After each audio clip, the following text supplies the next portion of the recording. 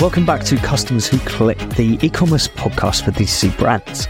In each episode, we will look to answer one important question. What is the one thing brands should be doing right now to get customers clicking? Each guest will take us through actionable insights and real-life examples from brands excelling in the art of customer attraction. So whether you're looking to enhance your conversion rates, boost average order values, or extend customer lifetime value, this is the podcast for you. Visit customerswhoclick.com for all our past episodes and to connect with us.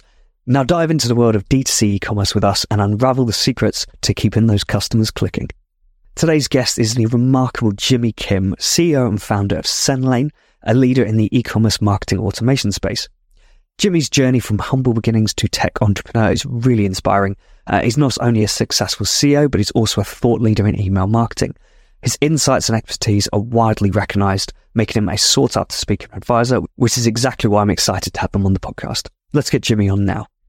Jimmy, thanks for joining me today. Would you mind introducing yourself? Give us a little bit of your background and how you've got to where you are today. Yeah. Hey, Will. Thanks for having me here. Very excited to be here today. And I would love to give you that background. I'm not going to go into the full spiel. I know that we're not here to talk about founder stories and all that good stuff, but I'll kind of give you the high level of who I am. So I'll start at the top. My name is Jimmy Kim. I'm the CEO and founder here at SendLane. SendLane is an email, SMS, and product reviews product for e-commerce merchants, right? We unify the stack, we give you more power, we save you some money, and we allow you to get those on-time customer communications, give people better customer experiences. My story actually is one that starts way back in the day. So I always kind of say, like, I've had many careers and I might look a little bit younger, but I am in a little bit of an older state as a person. And it's allowed me to have a lot of walks in life. And my first walk in life was in the car, an automotive sales industry, right? I sold cars all the way back to 2001. I actually started washing cars in like 1998, I think. And over the progression, over, that time, I sold cars, I financed them, I eventually ran a store. And by the time I left at the top, I was general manager of 3 Saturn stores in 2008 when we had the bankruptcy. And that's when I made my first career pivot. My next career pivot was going online. I knew that I wanted to get online and do something. And I joined a company, an e-publishing digital education company. And I really quickly latched onto the power of email. Email was the thing that I found fascinating at the earliest days, that you could essentially get people to give you their email address. You could email them. They could look at that email, click on it, and make a purchase, and some revenue or dollars could occur. And that was just fascinating to me, that you could do this one-to-mass model as a one-on-one sales guy that I've come into at that place. And I realized that. So I started to learn email at that point. And the story kind of goes where it was a really interesting one where I was using email. I generated and started a business of my own, started making money on it. I started teaching on it. And one thing led to another. And I had an investment opportunity into a brand. It was a clothing, men's streetwear boutique brand out of Las Vegas. It was a storefront. And the story goes, I gave the guy $50,000 to cover a debt. Well, not a debt, but a PO essentially, because they wanted to go get funded for a retail operation thing. It was a friend of mine, so I gave it to him. And later on, I went down to him and I went to a store and I was looking around. He was showing me this brand new cut and sew clothing that he was making. He had designed it. He had got it. He was going to release his online. And I was like, well, what are you doing with this? How are you selling it? And he just told me in store. And I said, what about online? And he looked at me and said, online? And I was like, oh, we need to talk. So that little debt turned into an investment. And over the next couple of years, we started to build this thing, a direct-to-consumer brand. And by the time we were done, we went from this 1,500 square foot retail storefront to like a 500 square foot retail storefront with a 10,000 foot warehouse behind us that we were manufacturing, we were packaging, we were designing, we're doing all sorts of cool stuff in there. And we generated, the company was generating over $10 million a year at the peak of the business. This is back in like 2016 at this point. Okay. During all that time, the reason where SendLane all came into place was that because I had this love for email and I used email as a big driver of revenue for not only this business, other businesses, we quickly recognized there wasn't tools available to the way that we as retention marketers and email marketers really wanted to find the tool sets. And the tools that were available when I started were either Bronto or MailChimp. And those are the 2 options at that point. We all wanted Bronto, but we could only afford MailChimp prices. So we always had that problem. And being, kind of naive entrepreneurs at the time, we thought, we could just put some money and we can pay our bill that we're going to pay, and we can just pay into this development firm and we will develop our own version. And that kind of ended up happening. So for 4 years, we generated over $150 million in sales between the 3 of us that were just putting money into this internal tool. 2017 rolled around, and that's kind of when the big pivot occurred for me. I was tired, bored of my lifestyle businesses. I had my direct-to-consumer brand we were having some creative differences internally, and I knew that it was time for me to make my next move. And I decided that it was time to go start a startup. I've always wanted to do a real startup, and that's kind of where I ended. So I started SendLane in 2017. And I've always had the same vision over the years. And it's been a vision that's taken way longer than to come out into the market with. And it's taken a lot longer to build that software, but it's part of the journey ultimately. But, back in the day, I always had this main core problem that I wanted to solve beyond just email, but thinking about the collective number of applications that you use to your Shopify store to run your tech stack, right? And so that was my problem that I wanted to solve even from the earliest days. I wanted to eliminate that tech stack. And the best way I could think about it myself being a marketer was that if I could bring the own marketing stacks of retention together, I can actually give people more power, more availability of data, better life cycle attribution modeling, which is something that people don't talk about quite often, but understanding like when does that repeat cycle, what is the peak around that? And how do I accelerate that and increase that sales cycle? And that's kind of what I'm out in the world to solve. Is I will always love email. That's my heart. That's my core. That's something I've been into for 15 plus years. But I realize and recognize the world is shifting and evolutionizing. Different communication channels are occurring. And these are all things that you've got to come and shift and adapt to. And I believe that I'm building for that future, essentially. So that's us. Otherwise, we're a USA-based company, remote in nature. So we're about 80 people just all across the United States. And it's been a really fun journey to be here today.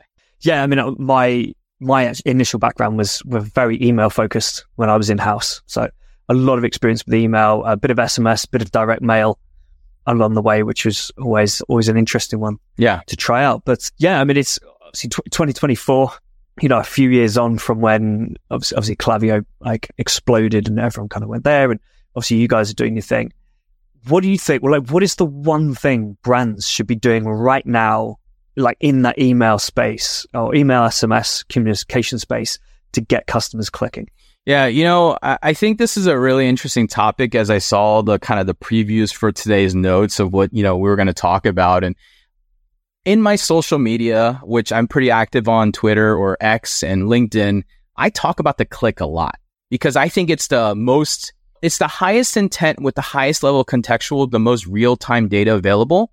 And people often ignore it because they don't like the click because it doesn't look as fancy or as special. When you send 100,000 emails out and you get 1,000 clicks, it doesn't feel as good when you can say that versus, I got 40, 50,000 people to effectively open. We all know that the flawed rate of an open rate is very flawed today. You've been around, Will. Remember in 2019, we used to say 12 to 20% open rates were great open rates. And now we're like 35 to 45% are great open rates.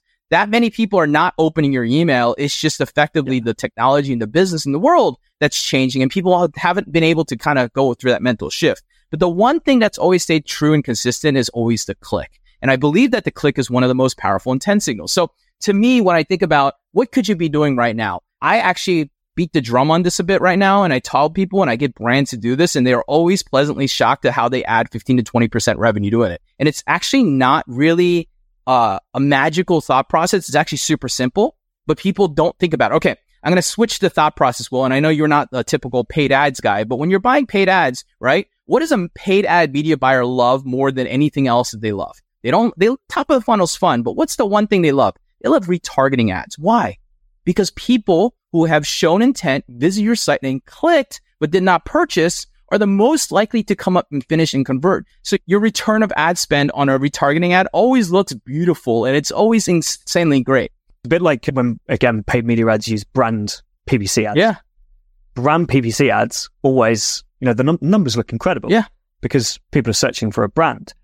I remember I got shown a report that a brand had received from their agency because they weren't too sure what was going on.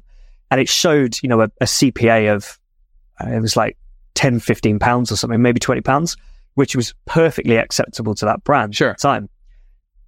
We kind of looked into it and, I'm not a paid media person, so this was just kind of an extra thing I offered to look at. Looked into it and we realized that their CPA on brand acquisition was like £3 and on non-brand it was 80, 90 or something. So then we said to them, well, actually, you might as well not acquire the non-brand ones because you're not making any money from them. Yeah. And that's exactly like, there's a lot of things that happen. But then, I say this because when I talk about paid media, even though you're not an expert in that, you're not always in there, we know how fast it's been evolving from our seat and watching the people. The best paid medias are talking about this thing one day and the next day it's dead and we're moved on to the next thing. We talk about email and a retention playbook. And often we're like a 20-year-old playbook, man. I beat the drum on this because we haven't been evolving it because we haven't been using the data. So if I go back to your original question of what can you be doing with the click to evolve it? It's actually taking the intent of the click and actually going off and utilizing it and going beyond the click, going beyond the campaign essentially and using something. And I'm talking about the same idea of remarketing, retargeting ultimately, but using either the same channel or cross channels to go out in communications. I'm gonna give you an example of one way that I might be doing. All right. I am a shoe store and I'm sending a shoe sale out into the world. And I've got 20% off my stuff. It's men's, kids, women's, and accessories ultimately. And I put it out there and I send this email out at 9 a.m.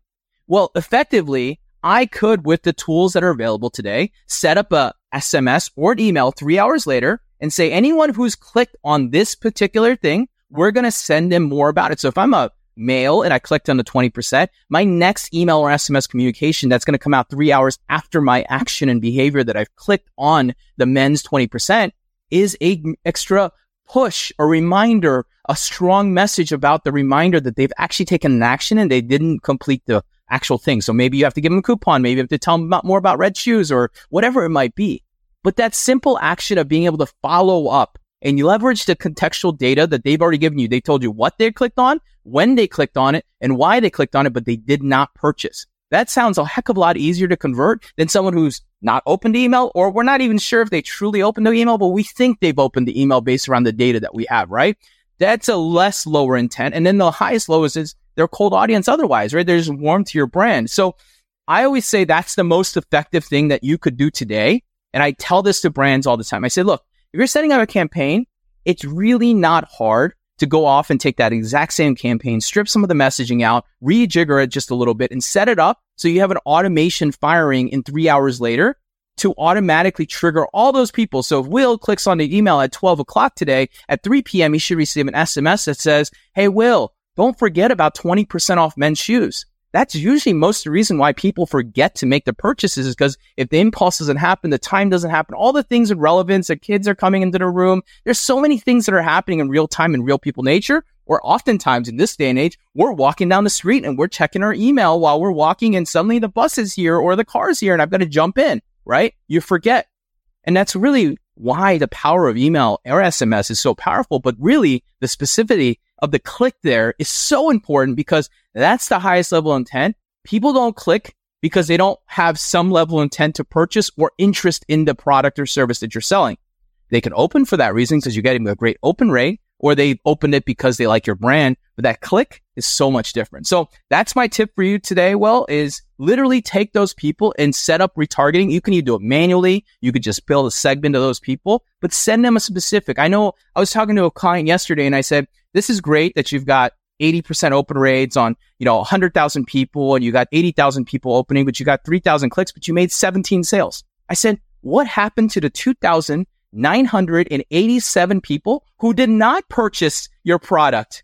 Why don't you send them one follow-up email? And suddenly they sent them the follow-up email and it literally comes back with a double the revenue of the first one because you have this well of people who've given you the highest level of intent, yet we treat them differently often. We go off and what do? We send them another campaign tomorrow that's completely different from that first campaign message, literally not ignoring the loudest thing that's in the market today. And that's probably the biggest thing I beat the drum off in the market. Like, guys, we have all this data. No one's using it. We talk about all these different reasons of all the hard technology things, but that inherent raw click is something that cannot be untracked. And it also is something that is so powerful. And you've got the contextual on your side around why they clicked on it. Was it a discount? Was it a read more? Was it a customer service button? I mean, all of these should give you triggers to personalize. And that to me is actually the future of personalization as well. Yeah. I mean, so it's kind of similar to what we used to do. I'm sure you used to do it as well. Back in the day when you mentioned we used to get 15, 20% open rate, right? And you'd say, well, let's resend the email to anyone who opened this email. Yep. Because at least, open is some sort of intent. Whereas now, who knows? I mean, in a couple of email accounts, I'm seeing 70 to 80% open rates. And I'm telling my clients, it's not real. You can't really do anything with this information. But the click is very much, if someone is not in the mood to buy, if they're not interested in your products, if they're not looking for your products, why would they click an email? They might open it because they might like your brand, right? Or you might have a really good subject line, which is again another reason why you shouldn't use open rates necessarily. But if I've got no reason to buy a product from you right now, I'm probably not going to click. Correct. Unless maybe you're doing some like limited edition release or some sort of exclusive thing, and I just think, yeah, go on then, I'll have a look, but who knows? But the other part of it is kind of what you were saying earlier. If you do that email at 9 a.m., there's a good chance people aren't in a position to buy. Yeah. They could still be commuting. They could be just at their desk, could be doing a million things, but they might open the email, see it, they might click through, have a quick look, and then they're busy again. So then, yeah, like you say, you retarget them. Could be with an email, could be with an SMS. I mean, you could do both. Yeah, there's a lot of ways to go after it. I mean, you could even fire off effectively a retargeting advertisement too at the same time, and fire off a Facebook ad for those specific people that clicked on that specific link. It's still continuous targeting, right? Like, yeah, I suppose in a similar way, you can also then say, well, I don't know what you think about this. Let's email all the people who didn't click. Let's send them a reminder a bit later just to see if maybe they just missed it. Yeah, I think that definitely is something people do all the time in segmenting that data. I do say that, like, when people don't click the first time, usually the depreciation of that second one reduces dramatically. So we don't usually see it create the revenue. I always say if that first message hooks him, it doesn't, then you should be kind of throwing the net out there, almost like a prospecting net. Like every campaign you send out is a prospecting net, and their clicks and intent are going to teach you what you might need to be telling them more about, because that's really what they want to buy. Like it's not cross-selling, it's continuing to help them buy. And that's like, that's something that's really unique in the thought process. Yeah, I guess I'm just thinking of the people who may not have actually opened the email in the first place. Yeah, of course. Maybe they were at work, they didn't see it, but maybe they opened the phone at 6 o'clock in the evening when they're on the way home. They see that email and then they go, oh, let's have a look. So, but yeah, I mean, I probably wouldn't set up all these different segments every single campaign you do, because then you are going to start annoying some people, and I'm sure you're going to get unsubscribes just because you're hitting people, like nudging people again and again. Have you got any examples of brands who you think are doing really well with this? Yeah, with the retargeting. Yeah, I'll talk about both. I think I'll talk about, your question was earlier that I knew that was like brands that are doing good jobs getting clicks. And also we'll talk a little bit more about the retargeting. So I'm going to pick on a brand that I was just working with because I work with the agency pretty closely, but it's, Maximise, which is a collagen weight loss supplement company run by Ron and Ash, and they're pretty well known in the market. But let's talk about their email, because I think they're doing really interesting thing. Here's the thing about their product they sell. Their product they sell has many benefits. Weight loss, health, sleeping, all these different things. And one of the things that they did, there's two very specific things that I love that they've been doing that's been really interesting to get clicks. One, they're asking people more specific reasons to click and learn. And so what they're starting to do is congregate tags and ideas of product interest groups ultimately. Oh, this person only clicks when it's about weight loss. This person only clicks when it's about sleeping. Oh, this person clicks when it's about beauty, right? And then they're sending more messages around those specific things. So if they're clicking more on beauty and they have a heavier lean on that, let's go send them more. So they're effectively taking data of the contextual data and being able to drive a very specific personalized email, because someone who's into weight loss won't care about the fact that they're going to sleep better or they might look better. They actually have a bigger problem that they're focused on. And we found earlier that a lot of their interest, it starts with weight loss. So that's great. We just need to talk about that more, right? And then the second part to that, which I think is even cooler, and what I've really appreciated about their team and their mindset of thinking about it, is they've always had this click first mentality. What I mean by that is they've taught the users that they need to click a lot. And what I mean by that is they need to click on the email, because in order to get the details, in order to be able to see something, in order to join the community, in order to get that sale or discount, in order to get whatever, they try to push and force to click. And what I appreciate about that is they're trying to get that intent so they can see how serious that user is. Look, if I tell you I have a sale on my product, but you have to click here, and you don't click here, you probably weren't very interested in my product. But if you click there, you are. And now I've got an instant pool of people that I can target and drill down the funnel. So one of the things that I've seen them do really well is like they kind of throw the net out, right? And then they collect all the people who are interested in these different segments, and then they get really targeted and not sending everybody an email about the same thing. They're really targeting down and drilling down each of those people. And to me, that's effective retention marketing, taking the net, throwing it out, letting the net get caught up, and then really reeling that net in and trying to capitalize on those most highest intent people who aren't going to get bothered if I send them another email tomorrow about the weight loss of my collagen, because I told them that I am, and I must be interested because I would have clicked on it if I wasn't, right? So like you have to take a lot of those things and learnings, but those are two things that I've seen them do really well today that are driving clicks, especially the whole like initial idea of like give and take. They have a methodology, and it's like in order to take from us, you must give. And their give is usually a click, an action, a like, a share, join of our community. They announce a lot of their sales in their Facebook community, over 100,000 people over there. They announce their sale in there, and they don't announce it on the email. You click on the email to go to the community, to join the community, to get in there, to get the discount. Okay. But the content, that's a click, is so powerful along the way. By the time they make it, they've now dedicated and committed their time to really see what's going on. And that's probably why their conversions are through the roof. Yeah. There's a behavioral term for it. Yeah. It's basically You're training them. It's almost like a value ladder. Yeah. You're familiar with the value ladder? Absolutely. A little bit like that, right? You get someone to do something for free, then you get someone to commit a little bit more. They say this in sales, you get yeses from people, right? Like little micro quiz. How's your day going? If we have a great day today, can we move forward? Yes. Okay, great. Well, let's, do we have the right people on the call? Yes. Like just getting them to say it ultimately can get someone to go ahead and move through to that next point, right? But also like before that, getting them onto the call. Like sometimes, it's about getting the right people in as well. Absolutely. Right? You get the right person on the call by putting little hurdles in the way of them.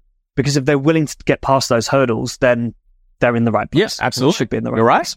Right. So just like with that sale example, if they're willing to click through to the Facebook group, join that group, and then click through to sale, that's pretty high intent, really. And also then they've captured them in the community as well. And just the other bit around kind of casting the net wide and then using the data, I guess it's a little bit like collecting zero-party data up front, isn't it? Except what they're doing is... It's better than zero-party data, in my opinion. It's literally the highest level. It's even better than that, right? Zero-party data is great because they've given you information, but man, that action is just a different level, right? Like, we have to assume... I suppose it's like... Yeah, there's a different want and need and desire when they're actually making that click. If you've designed that form wrong, if you've biased it, if they click maybe the wrong option because they were just thinking a certain way at that time. Yep. And this different mindset to it, isn't it? They're taking a certain mindset to filling in like a little quiz or whatever. But when they actually then click on emails, that's what tells you the real feedback. It's a bit like, in CRO, we use reviews a lot. We do surveys and we ask people their opinions on things, why they bought, why they didn't buy. But what we just find, it's such more genuine, like just transparent feedback when it's a review. Yep. Because they're not talking to the brand at that point. They're talking to other people. So they're not thinking, I don't want to hurt your feelings or I want to have whatever. They're just, it's raw. It's like, this is genuinely what they're thinking about you and your products. That's right. So I guess it's kind of a similar thing. Mm-hmm. Sweet. So just before we finish up, have you got a book, a podcast, an influencer?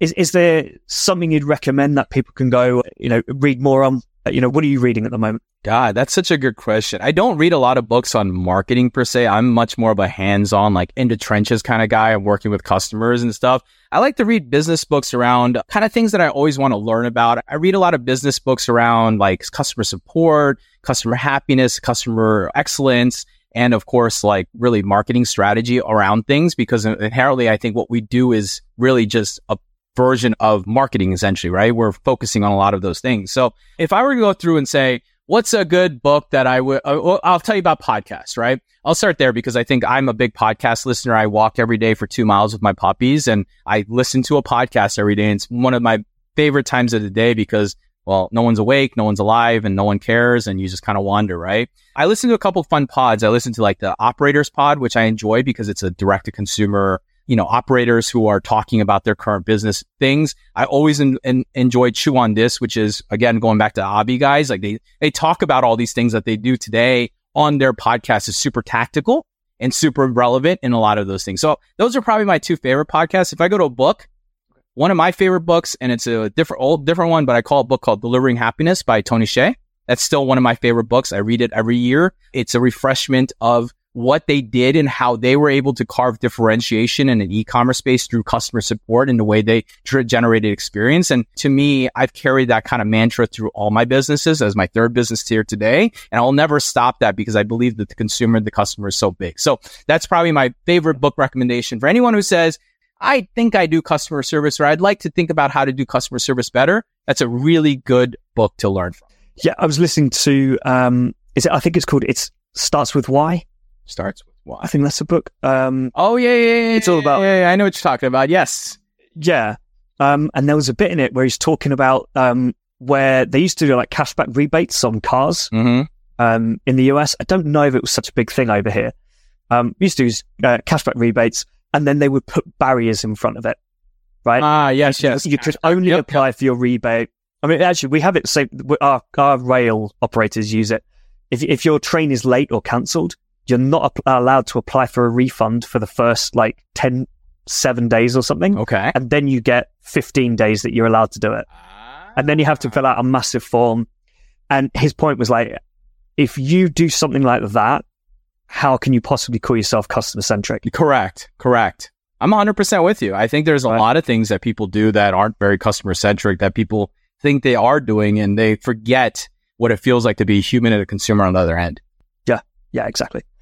Awesome. All right. Thanks so much, Jimmy. If people want to reach out or find out more about what you do, where's the best place to get in touch? Yeah, I'm, as I mentioned earlier, I spend a lot of time on social media. So I'm either on X, which is @YoJimmyKim, or if you want to find me on LinkedIn, you can just look me up as Jimmy Kim. I go on there and I talk a lot about retention marketing, the click.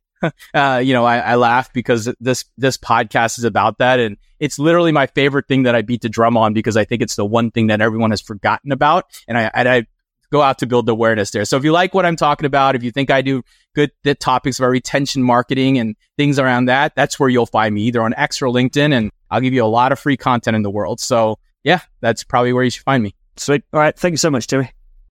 Thanks for listening. That's all we have time for today. If you have any questions or would like to add to today's conversation, join me here on the podcast, sponsor the show, or work with me. Simply email will@customerswhoclick.com. Visit our website, customerswhoclick.com, or connect with me, Will Lawrenson, on LinkedIn. But until next time, keep those customers clickers.